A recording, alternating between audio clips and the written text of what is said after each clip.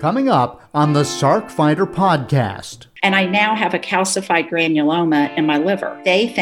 My doctors now think that was actually probably my first sarcoid experience. Janet Mackowiak is a world traveler.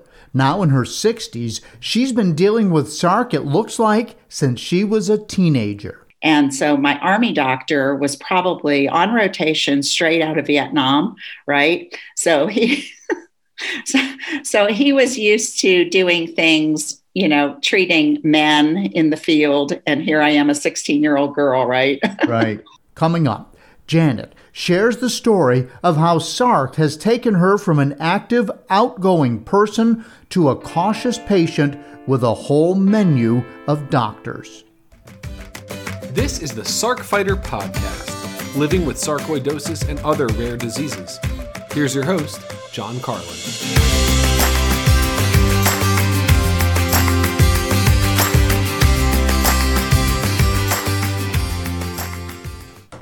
Hi everybody, John here. Before we get to today's podcast, I want to remind you that the Foundation for Sarcoidosis Research is excited to invite everybody to attend their virtual patient education summit the weekend of June 12th and 13th.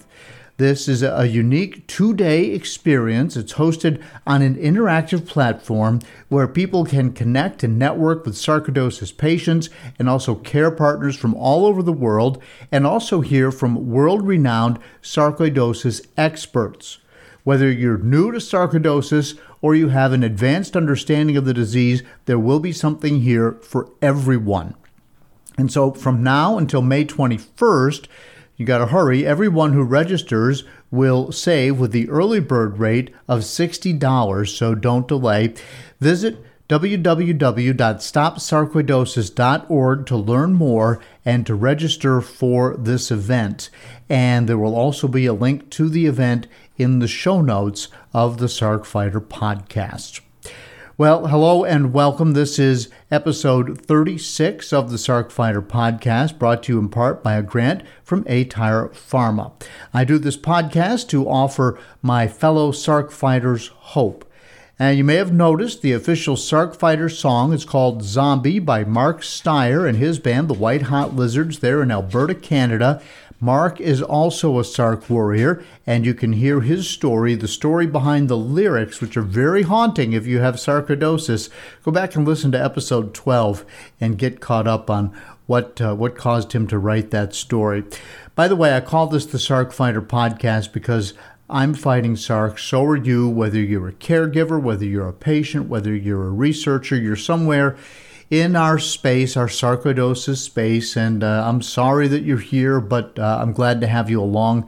Maybe together we can all come up with some solutions. This is really a place where we all gather, and so many people have told me that they don't know anybody else who has sarcoidosis, or they didn't until they got involved maybe with FSR or started listening to the podcast. So I feel like we're providing a valuable service here and I say we because I refer to me as the host and everybody who's come on to tell their story, share their story, or talk about some of the sarcoidosis solutions. And we normally release every other Monday with the podcast, and so far we've been able to do that. Now, there has been a bonus episode, and as I'm speaking today, it's still very new. It was back on May 3rd. I released this episode, and if you haven't listened, you might enjoy it. It was a town hall hosted by the Foundation for Sarcoidosis Research, in which I was the moderator on the topic of prednisone. Yeah, prednisone. Now, you've heard me call it the devil's Tic Tacs, right? 98% of all Sarc patients have been on prednisone. It's the first thing that doctors always prescribe, and the side effects are just awful. And so we had Dr. Elliot Krauser, FSR's Scientific Advisory Board Chair, then Jessica Reed, an 18-year neurosarc survivor and patient, and Dr. Sanjay Shukla of aTyr Pharma, which is working on a new drug that shows a great deal of promise in offering an alternative to prednisone. And again, we'll keep you up to date when there's something new to report on aTyr's newest drug. But we all talked about everything that's going on with people with prednisone and how Yes, it works. It gets sarcoidosis under control, but if you take it for a long time, you can have devastating side effects, and those side effects can be as bad, or I would submit worse, than sarcoidosis itself. So go ahead, download that episode, listen to the panel, and you'll get a full and interesting take on how prednisone really affects you. And if you haven't thought about that yet, I think it will open your eyes. Also, if you're new to the disease, you're trying to figure out what you have and what's going on in your body, you Googled around, you found this podcast, you might want to consider, first of all, listening to my interview with Dr. Simon Hart way back in episode 2. It's Sarcoidosis 101. He talks about all the different things that sarcoidosis is, how it manifests itself in your body, what some of the dangers are, and really we went over the very basic aspects of how sarcoidosis messes with you. So that's episode 2. If you want to know more about me and my backstory, it's in episode 1. If you want to hear the backstory as to how the Foundation for Sarcoidosis Research came into being, listen to episode 11 with the founders of FSR, Andrea and Redding Wilson. And before we get into today's conversation with Janet, I do want to cover just a couple of things. As you know, I've been talking about this a lot, and I've been training and keeping you up to date. I love to ride my bicycle. And I have been working up to attempting a 100-mile bike ride in one day, which is known as a century. It's sort of like the bicycle version of running a marathon. If you run a marathon, it's 26.2 miles running. So this is 100 miles riding. And I just wanted to let you know that I made it. We did an event, my wife and I and another couple, called the Cap to Cap in Richmond, Virginia. It's capital to capital, where you ride from the capital of Virginia to Jamestown. Think way back to your history book, and Jamestown, which was the capital way back in the 1600s and back. And in total, it was 108 miles, and we finished it. It was the last 30 miles were kind of difficult. My legs were cramping. I was tired. My body hurt. I wanted to stop, but there was no way I was going to stop, knowing that it's an out and back course. So knowing that I just had to keep going, eventually I'd get back to Richmond in our hotel.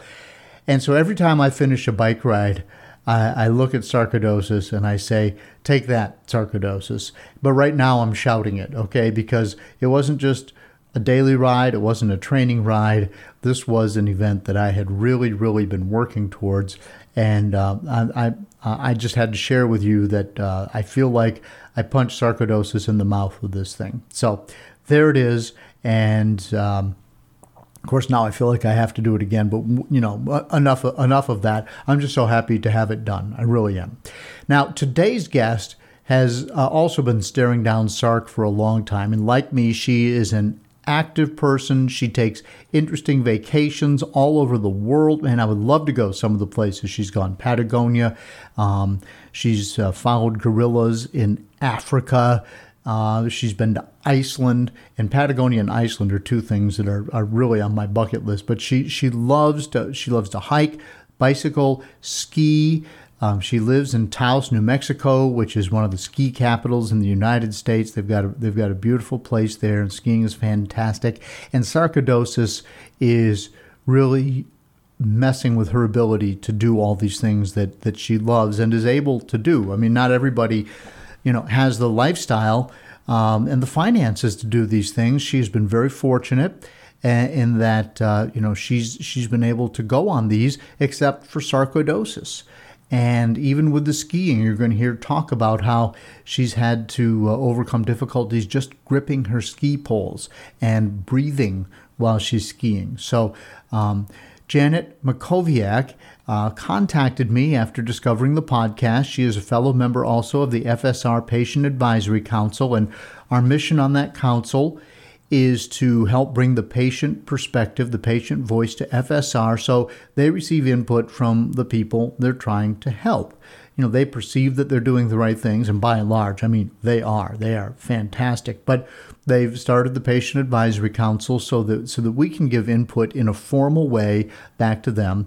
And Janet and I both serve on that council, and very pleased to have been asked to do that. But her struggle, she had a struggle being diagnosed. And she persisted and persisted. Does this sound familiar? Until she finally came up with the diagnosis of sarcoidosis.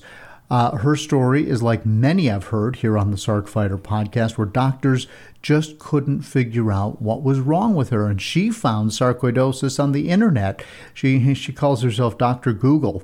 I guess doctors call patients who Google around Dr. Google. But she was convinced she had sarcoidosis. And even after that, she couldn't get a doctor to agree with her. And then because she persisted and because of the testing that they did, because she pushed, they discovered that, yes, in fact, she did have sarcoidosis. And what did they do? They put her on prednisone, which helped. It helped her immediately, but now she's been on it for a long time, and she's beginning to have the serious complications. Once again, I refer you back to that early May bonus episode. So, because she is speaking that language. So, please stay tuned. My interview with Janet is coming up.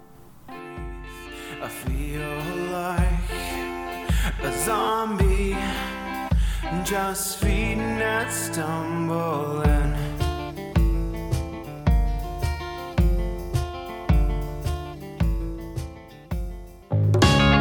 Hi, I hope you're enjoying the Sarc Fighter podcast. You may be wondering, what can I do to help? How can I be a part of the sarcoidosis solution? It's simple. Make a donation to KISS, Kick In to Stop Sarcoidosis. 100% of the money goes to the Foundation for Sarcoidosis Research. Look for a link in the show notes of the Sarc Fighter podcast. Welcome back to the Sarc Fighter podcast, and joining me now is Janet Mackowiak, and she is in New Mexico. Janet, welcome to the Sarc Fighter podcast. Thank you for joining me. Thank you so much for having me. I love what you're doing with this. Great. Thank you. Well, a lot of Sarc patients are reaching out. They say it really helps to hear other people's stories and sort of understand what other people are going through. It helps them navigate their own sarcoidosis situation. So you are about my age. So let's just say you're in your 60s. But you think you may have had sarcoidosis since you were in high school? I do. And my doctors think I have, but the records are fairly limited. I was I grew up in Germany. My father worked for the U.S. government. And so my medical care was at the U.S. Army Hospital in Heidelberg, Germany. And when I was 16, I got really sick summer before my junior year. And they thought that they said I had mono, right? Every 16-year-old gets mono, right? But I just wasn't getting better. And finally, I was hospitalized and they said I had hepatitis. And my liver function was just totally crazy. But they also said I had, I can't pronounce the word, but it's erythropoiesis, whatever, nodosa on my legs. I had these, I just had these huge lumps, painful lumps on my legs. And so my Army doctor was probably on rotation straight out of Vietnam, right? So he was used to doing things, treating men in the field. And here I am, a 16-year-old girl, right? Right. Yeah. And looking, and I do have the records. My mother saved them. And I now have a calcified granuloma in my liver. My doctors now think that was actually probably my first sarcoid experience. Wow. Yeah. Wow. Isn't that crazy? Holy cow. So that was the beginning. And then as you got a little bit older, you started having more and more problems to the point where you now have all sorts of doctors and sarcoidosis in all sorts of places. What was the next time that you realized something was wrong? Really just over the years, I just always had strange things happen and nobody could ever tell me what was wrong. And, I just chalked it up to whatever. And, I'm not one to really go to the doctor. I'm active. I live an active lifestyle. I didn't even take Advil or Tylenol much before my recent diagnosis. So, but I just had all these weird things happen. But in 2009, I passed out twice. with no real explanation. And once I was behind the wheel of my car, and I was alone, and I felt the world turning upside down. And I had recently passed out going down some stairs. So I kind of recognized the feeling. So I was able to get my car off the road. And when I came back to, I kind of gathered myself together. I had my dogs with me. I was out in the middle of West Texas, just west of Amarillo. And it was crazy. So I then turned around and drove back to Amarillo. And I went to the emergency room. And it was flu season. And I walked into the ER, and it was filled with all these people. And I was like, I don't want to be here. So I left, and I went across the street to an urgent care place. And they did all this testing. They couldn't find anything wrong with me. So, like so many of us, I went through this whole rigmarole of going to my regular doctors in Dallas. And they just, they never found anything wrong with me. I wore a heart monitor. They did all these scans, MRIs. They didn't find anything wrong. So the conclusion was that I had low blood pressure, and that I wasn't retaining water, and I needed to eat salt, use salt in my food, so I would retain water. So, that kind of went on from 2009. That was kind of the last medical adventure that I had until 2018. Okay. So no more passing out after 2009, and you just putting salt on your food and thinking, okay, that was a pretty easy solution. Exactly. And then all of a sudden in 2018, it wasn't. Yeah. So I was in March of 2018. I love to hike. I love to ski. I ride my bike. I'm just always lived a very active outdoors lifestyle. And I was hiking with some friends down in the Rio Grande Gorge. And this is a hike where your worst part is the coming back up instead of the going down. Okay. And on the way back up, I could not keep up with my friends. And normally I would be the leader of the pack. And I could not keep up. I was so short of breath. I just felt like I didn't know what was happening. And I was wearing my Apple Watch, and Apple Watch was new to me at that time. And my heart rate showed, like, I don't know, 189. It was just crazy, very high. And when I got home, I just felt terrible. And I talked to a girlfriend who's a nurse, and she said, you need to go see a doctor. She said, that's just not normal. Yeah. So I figured, okay, it's my Apple Watch. Yeah. You thought the watch was wrong. So I gave someone else my Apple Watch, and I bought a new one. No way. You really... Okay. Well, that's a good way to cure sarcoidosis. I was sure that there wasn't anything wrong with me, that my heart rate couldn't possibly be that high. So I bought a new Apple Watch. Well, guess what? Still had the same problem. So a couple of weeks later, I did finally go to the doctor because I was continuing to have these silly high heart rates and feeling short of breath. And so I had a complete workup at that time. And they couldn't find anything wrong. Primary care doctor couldn't find anything wrong. It was like the same story as 2009 all over again. And so... How frustrated are you at this point? At that point, I'm like, all I was really worried about is at that point in the year, we had a trip planned to Iceland for August and a hiking trip for 2 weeks in Patagonia on the horizon. And all I was thinking about was, well, whatever's wrong, we need to just fix it so I can go on these trips. So, they referred me to a cardiologist, and the cardiologist did all the tests, all the things they do. And there was nothing.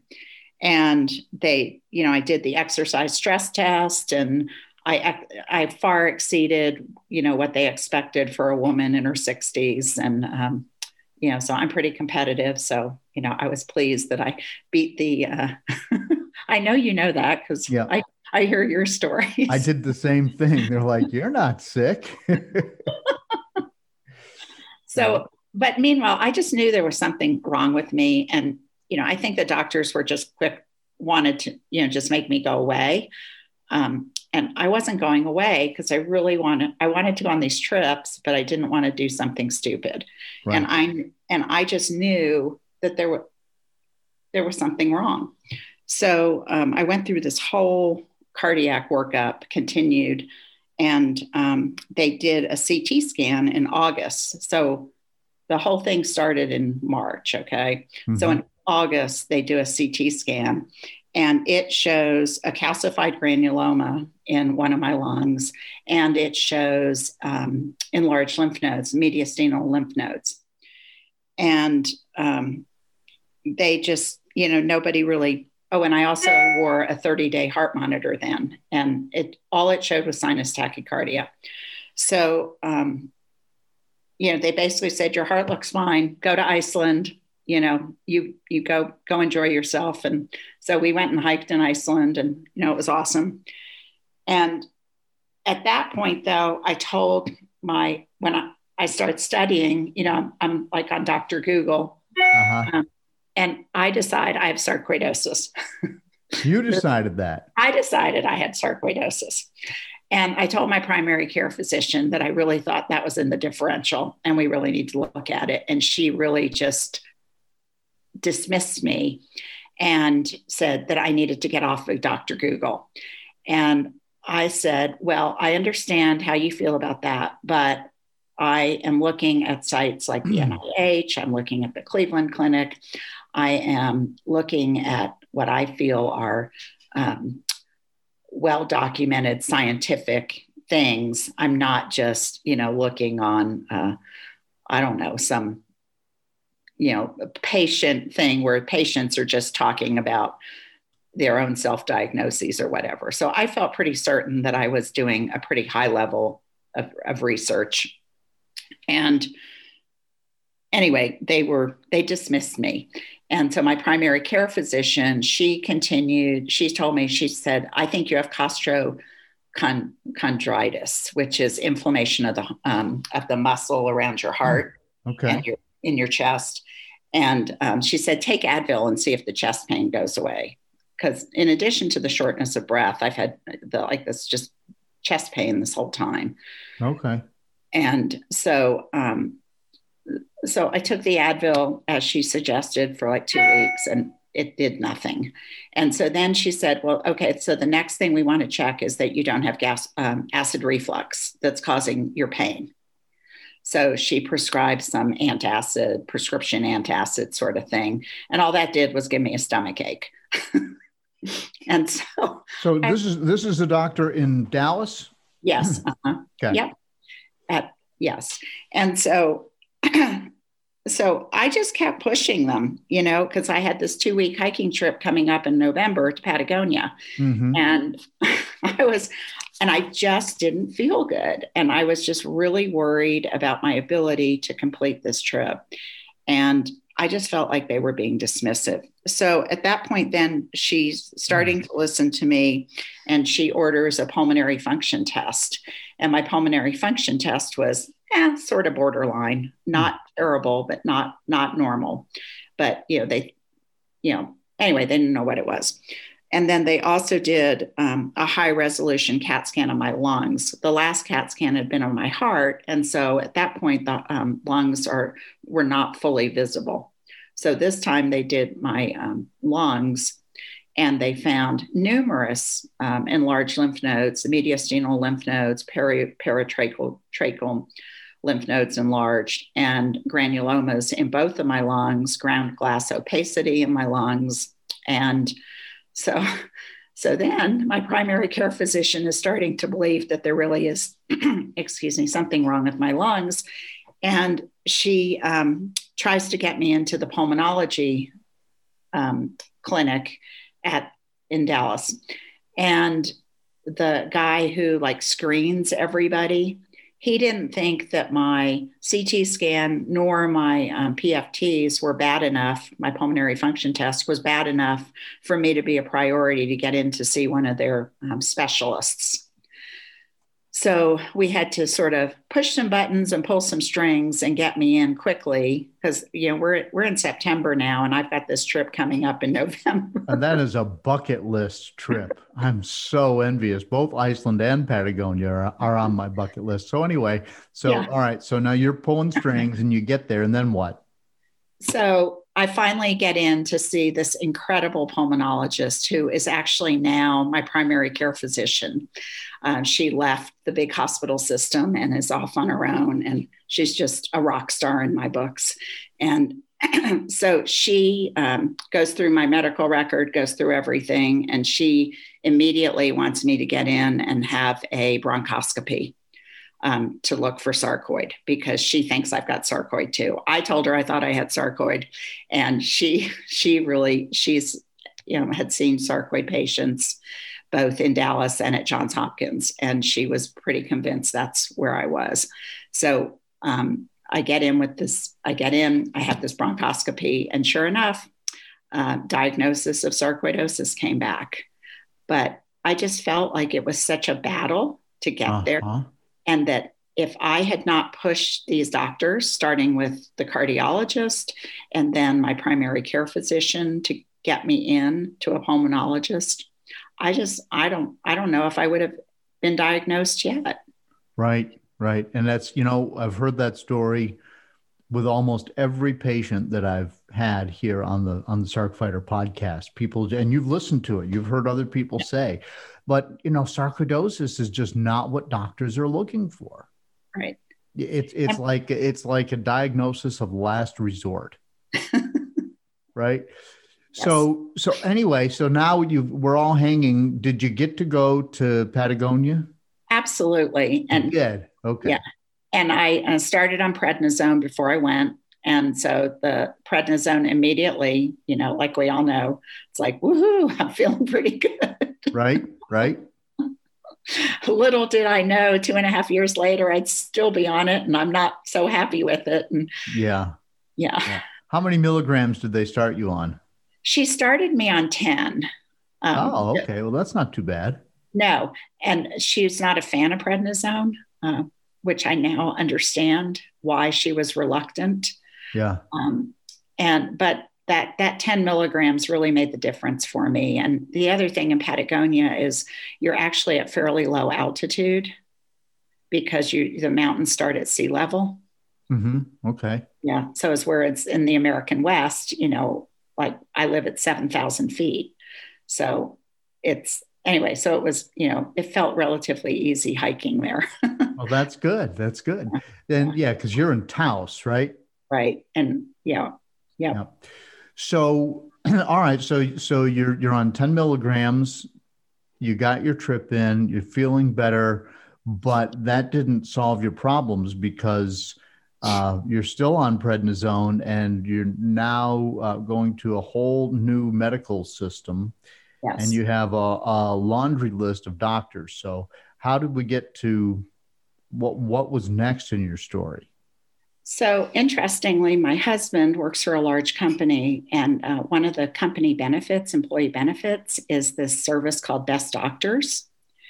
And they provide free to the patient employee, this evaluation, a second opinion. And so my husband and I decided that we needed to pursue the second opinion.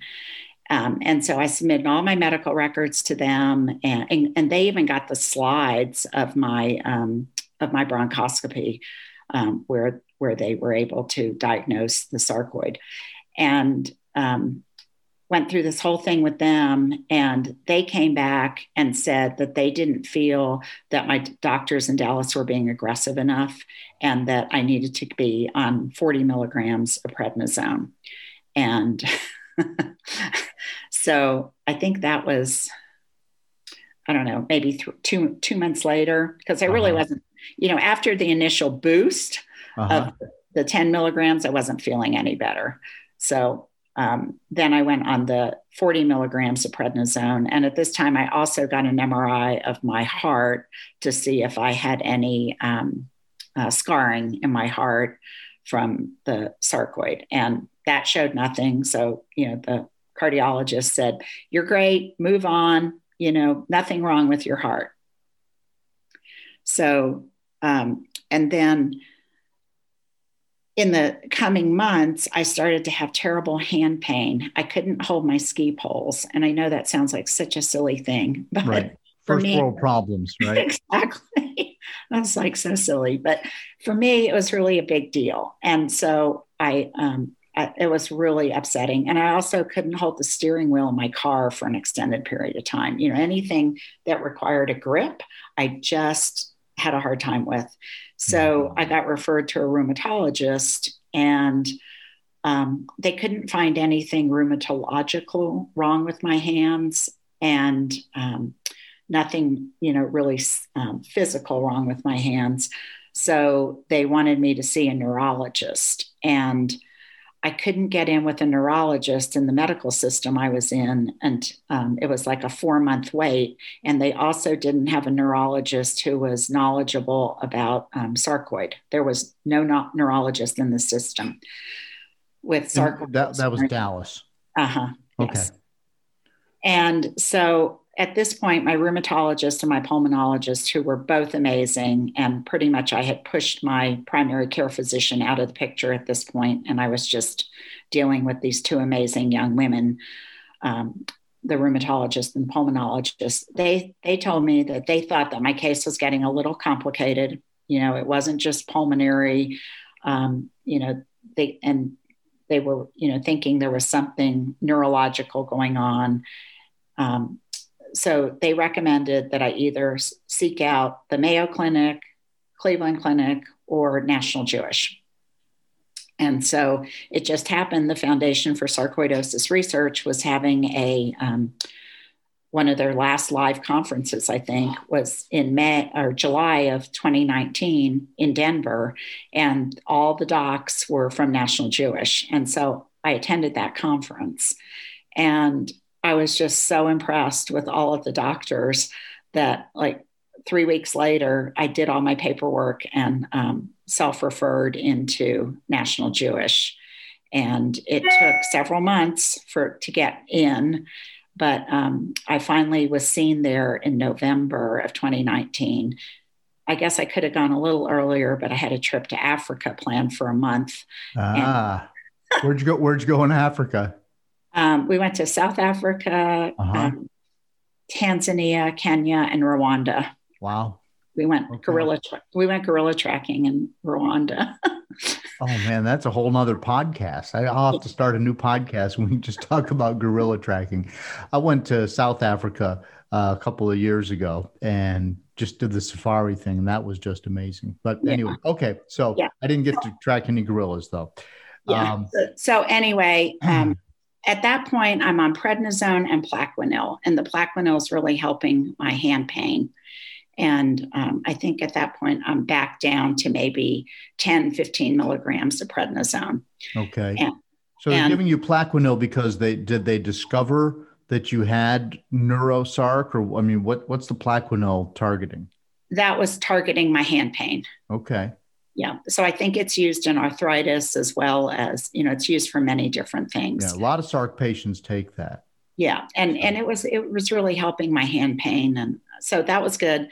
So then November 2019, I got seen at National Jewish, and they do a PET scan and discover that I have SARC in my heart.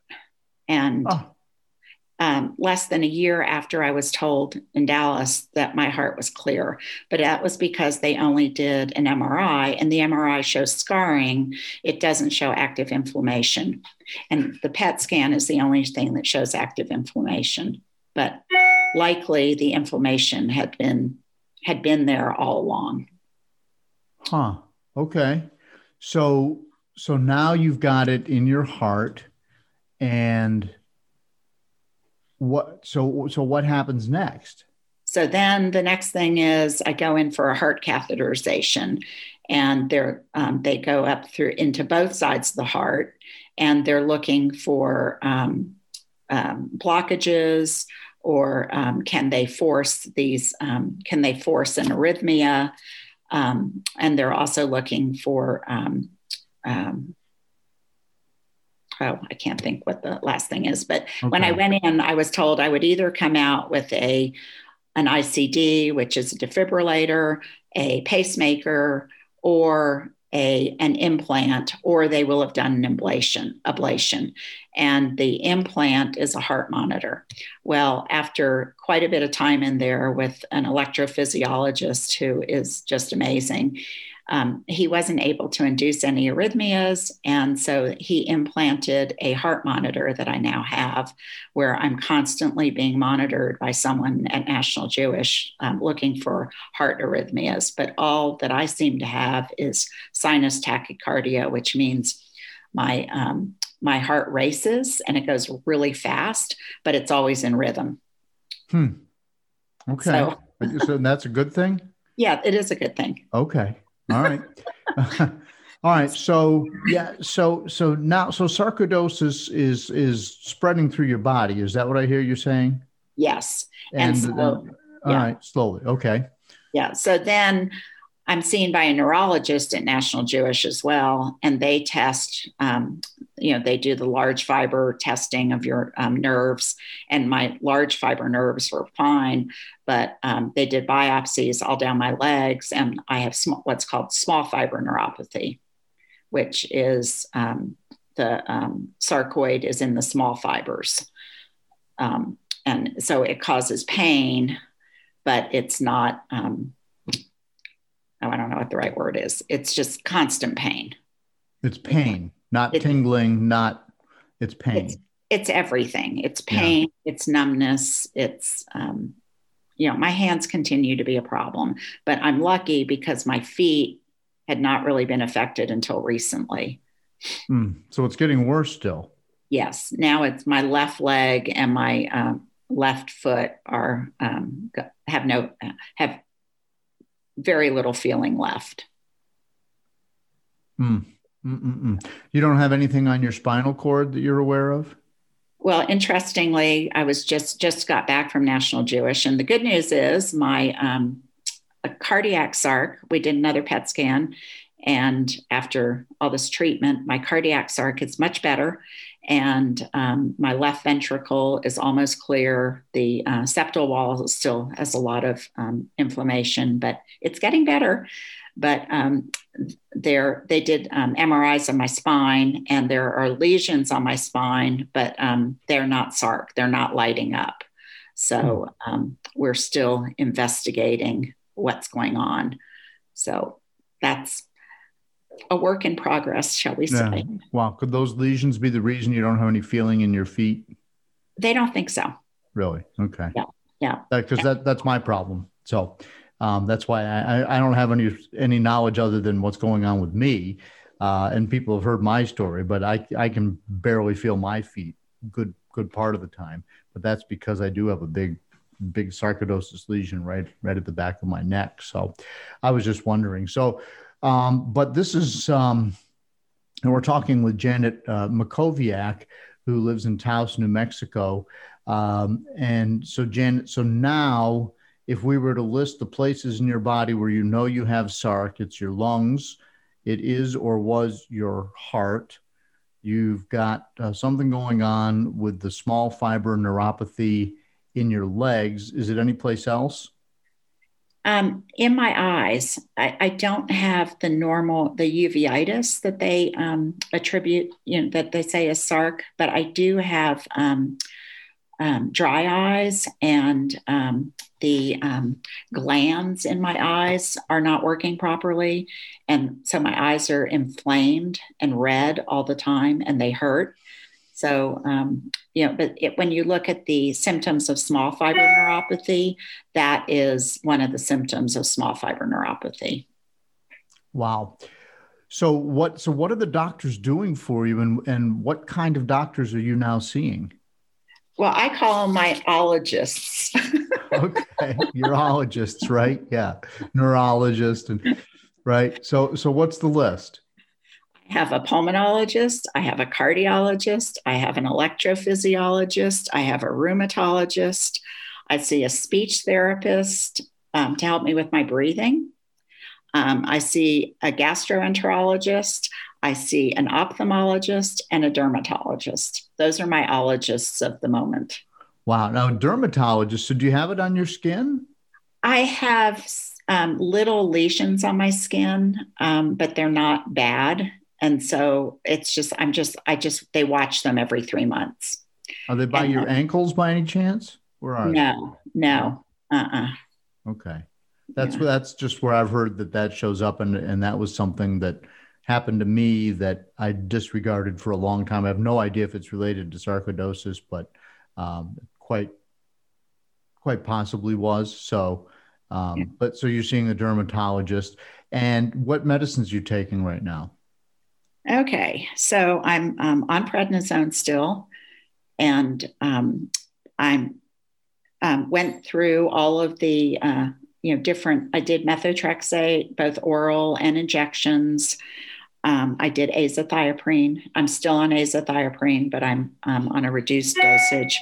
I get I was getting Remicade infusions. Now I'm doing Inflectra because my insurance wouldn't pay for Remicade, but they're both basically the same biosimilar. They're the same. They're the same thing, just under a different label. Okay. And then I'm on Corlinor, which regulates my heart rate because, as I said earlier, I have sinus tachycardia, and so my heart races. It goes too high. Right. And so this Corlinor lowers my heart rate without lowering my blood pressure, which is a good thing. Mm-hmm. And then I take gabapentin for my small fiber neuropathy. And I use Restasis for my eyes. Mm-hmm. And then I'm on Fosamax now, I just took my first dose this morning, which is for osteopenia. And that is like the first stage of osteoporosis. And the prednisone is reducing my bone density. And so the rheumatologist, they just put me on this Fosamax, and I reluctantly went on. That is a lot. And you were the person that never went to the doctor. No. Right. Nope. Never went to the doctor, never took any drugs. And here I am, carrying around my pill bottles. Plus I take a ton of vitamins and supplements. Right. Yep. Have you tried attacking this from the dietary side at all? Yes. And I'm actually, I've always had what I think is a pretty good diet. I've been eating organic for almost 40 years. I eat very healthy. What I haven't done before is focused on foods that cause inflammation. And so I've, over the last year and a half, really been trying to cut out foods that figure out what causes inflammation for me, and cut those out of my diet as much as I can. And dairy, gluten, sugar. Gluten is not an inflammatory. I don't get an inflammatory response from that. I cut that out for a month and didn't feel any different. Right. So, sugar definitely. How about dairy products, cheese? I don't eat enough of that, I think, for that to be an issue for me. Okay. And how about, so like, can you go have, I'm talking about sugar, but also like, white bread, that type of thing? I haven't eaten food like that since probably I was in college, and that was, decades ago. Wow. So I'm sort of skeptical of, and I encourage everyone to eat healthy. And I think that's really important, but I'm skeptical as far as whether diet really it won't stop sarcoidosis from attacking your body, I guess is what I'm saying. I think it may help hold it at bay, and I think it may help you feel better, but I don't think it stops the process. Mm-hmm. At least that's my opinion. So you've shared with us that you take these fantastic bucket list trips. And you've been an outdoors person, and you've got a place where you can ski in Taos, New Mexico. But did you tell me in your email that you were skiing with an oxygen pack on? Oh yeah, I failed to mention that, didn't I? Yeah. What's that about? So I every time, anyone who has pulmonary sarc does the 6-minute walk test at their doctor's office. And you do these 6-minute walk tests in your doctor's offices. And mine were always coming back marginal. Like my oxygen level would be 91, 92, 93, which, is acceptable. And I kept insisting that I needed to have it done at the altitude where I live and do most of my activities, which is significantly higher than sea level. Right. And so I had a 6-minute walk test done here in Taos in March, and my oxygen levels were down in the 80s the entire time. They also did an overnight test, and my oxygen was also down in the 80s while I was sleeping. And I had no idea. I didn't realize it was that bad. They prescribed oxygen for me for exercise, any exertion, and for sleep. So, but at the end of ski season, I didn't have one of those little oxygenator things, which I now have. So I was carrying this 9-pound oxygen tank in a backpack. And skiing. Yeah. Well, but I think the message, John, is that this disease can stop you in your tracks and make you not do the things you love. And I am trying to find workarounds every step of the way. And I think you're the same way, of doing the things you love as much as you can. And, not obviously we have to alter our lifestyles and we can't do all the things we want to do, but if there's a way to make it work, do it. Yeah, no, I totally agree with you. And people hear me talk about my bike riding on the podcast. And I just completed a 100-mile bike ride, which wow. was a big bucket list thing for me. I had done it, when I was younger, pre-sarcoidosis, and I never thought I'd get back to that. But like you, it was just a matter of, I'm not going to let this disease prevent me from doing this stuff. But it's a lot harder than you'd ever would have thought. That's for sure. How frustrated do you get when sarcoidosis is messing with your life? I get pretty upset.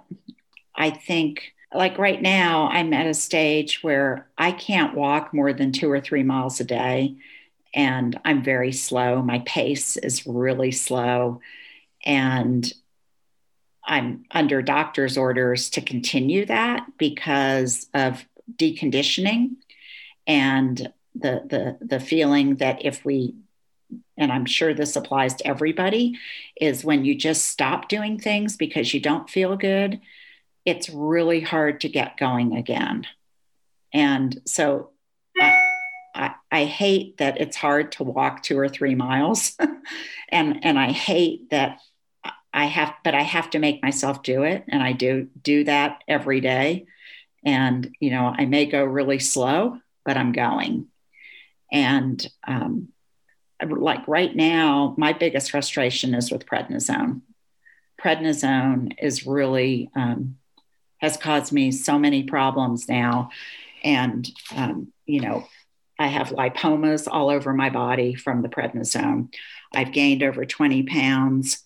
I have tears in my tendons, in my gluteus minimus, and also where my hamstring attaches. And they think that's from long-term prednisone use. I have this osteopenia and, back pain from the prednisone. And, but I also have what's called adrenal insufficiency. And that means my adrenal glands are not working properly anymore. That's from the prednisone. And that's from the prednisone. And I just think if I can get off this prednisone and get my dosage down, that I don't know. That's my hope right now. Right, right. Because I feel like the effects of the prednisone are causing me more issues, lifestyle issues. Did you happen to listen to the town hall meeting we did on prednisone? I did. And I just loved the part where the guy said that if they were doing a commercial on prednisone now, that would be a mini series when they listed all of the side effects. Right, right.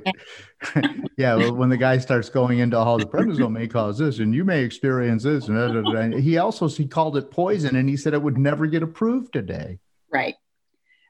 Yeah, and I just feel like I'm the poster child for that. I have the hardest time getting down below. I'm down to 9 right now, and I'm 2 weeks in. And every time I get to this level, something starts to happen, and they end up bumping me back up. So none of the other drugs is really controlling it. Well, like you can't get, like for me, it was prednisone until Remicade started working, and then it took me off the prednisone. But you've been able to get to that point. Well, I think the Remicade is what caused my cardiac SARC to be so much better, and my pulmonary SARC, my lungs look much better. So the Remicade is definitely working, but the problem is I can't get off the prednisone because of all the side effects when I try to come off the prednisone. So medically for the SARC, I should be able to be reducing, excuse me, to be able to reduce the prednisone. But physically, my body, my adrenal glands are not allowing that to happen. Mm-hmm. And it takes a while for your adrenal glands to come back, which they told me mine would, and they seem to have, because I was up on 80 milligrams for a long time. And then it took a whole year to dose me down. And then they would do it like 1 milligram every week or every 2 weeks. So I'd get to 9 and then 8 and then 7, but eventually I got off of it. And you haven't been able to get past the year of 9 now? I haven't been below 9 since November of 2018. Uh-huh. And I just can't seem to get there. Every time I think I'm there, something happens. And I go into some crisis. Right. So you're kind of holding your breath right now today? I am. So I would love to be able to drop to 8, but I'm terrified to do it. Right. Well, and 7 is the magic number because your body makes about 7 by itself. Mm-hmm. That's what the doctors told me. So once you get below 7, then you're really starting to make progress. So you're so close. I know. Wow. So I want to ask you this because your story and mine are so similar, and I'm just curious if you're feeling some of the same things that I am. But have you looked at your own mortality differently? Absolutely. I'm focusing on living my life and doing as much as I possibly can, because I just don't know about, what SARC hammer is going to come hit me next. Right. And, so when I feel good, I do as much as I possibly can. But I think it's also, and I think you're similar in this case, is learning to listen to your body and to not do something just because you used to be able to, or you think you should be able to. And I think for me, that's the hardest thing, is learning to say no to doing things and confessing that I don't feel good and I don't want to do things. But you still get up and you do that walk every day or most days. And the doctors have told me that staying active and, quote unquote, physically fit are critical to staying ahead of this thing. Yep. So I'm hearing the same thing. It's like, I don't have a prescription for the activity, but I have clear doctor's orders for it. To keep doing it. Yeah. So now you're working with the foundation for sarcoidosis research alongside me and many other people on the Patient Advisory Council Committee, whatever it is, PAC. How are you enjoying that? I really do enjoy it. And I'm hopeful that our voice will be able to be reflective of other patients, and that we can help the Foundation for Sarcoidosis Research do even better work than they've been doing. And, I just am so grateful for all the things that the foundation offers to patients, and, the advocate system where people can get help and individualized help, I think is phenomenal. And I just think it's so important, the work that they're doing. And I think that getting the pharmaceutical companies that are working on drug research to have more patient voice in the work that they're doing and access to patients is so critical, because they can't do what they're doing in a vacuum. And because this disease is so strange and so individual for each of us, it's so important that they have a wide variety of people that they're able to get access to. And if it weren't for the foundation, how would they do that? Right. Exactly. Well, do you have another great trip planned? No. Well, you better hurry up and plan one. Seems like it keeps you going. It does, but this COVID thing has me, I'm fully vaccinated, been fully vaccinated, but I caught a virus in April, a stomach virus, and my husband caught the same thing. He was sick for 24 hours. I was sick for 3 weeks. Oh. I got over the stomach virus, but the adrenal insufficiency took me down for 3 weeks, and I had to go back on a different type of steroid to bring my adrenal glands back into functioning. And that's put me back into scaredy cat mode because what I realized is, with the immunosuppressants that we're on, or that I'm on, and so many of us are on, that there are other opportunistic viruses lurking out there just waiting. True. And true. And so I'm not in a rush to head back out into the greater world. And I worry about the vaccination rates around the world. And, look at what's happening in India and Nepal.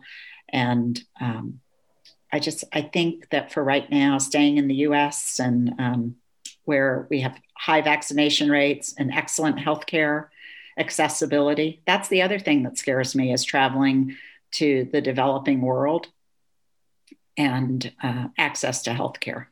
Yes, for sure. And I never used to worry about that, but now I worry about it. Right.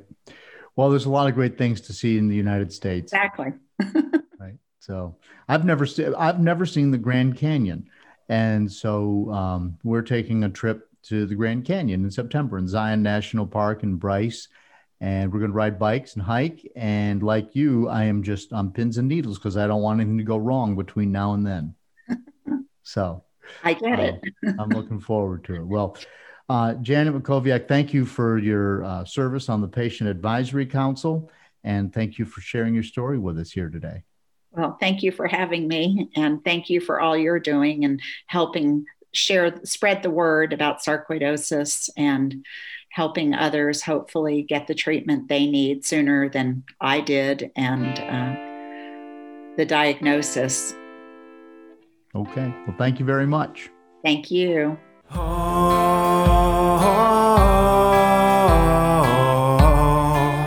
So I'm so grateful that Janet reached out. It is just gratifying to me that people are listening to this podcast. And when someone tells me that this podcast helped them to get to the next thing in their sarcoidosis journey, it really pleases me. And when a fellow Sarc patient, Sarc fighter, Sarc warrior, call us what you will, has heard other people's stories and says, I'm willing to share my story, that really makes a difference. And so when people email me and they say, John, I'd like to come on, I'm just tickled to death to make that happen.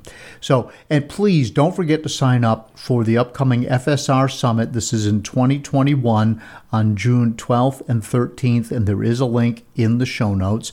Please send me an email. That's also in the show notes if you have some thoughts on the Sarc Fighter podcast. Follow The Sarc Fighter with the word "the" in front of Sarc Fighter on Instagram, and you can also just Google, do the search function on Facebook, search for Sarc Fighter, and please follow along on Facebook as well. I post a lot of updates and pictures, and you can kind of keep up to date with my life and what's going on with the podcast and with my fellow Sarc Fighters. I do appreciate everybody's interest in the Sarc Fighter podcast. So if you like this show, would you just tell one person? Just tell one person, and let's continue to grow the number of people who are listening and benefiting from all the hard work and the stories that people are telling here on the podcast. Also, give it a nice review on Apple Podcasts or wherever you get your podcast downloads. Thanks again to Janet for joining me here today, and until next time, keep fighting. I feel like a zombie, just feeding and stumbling.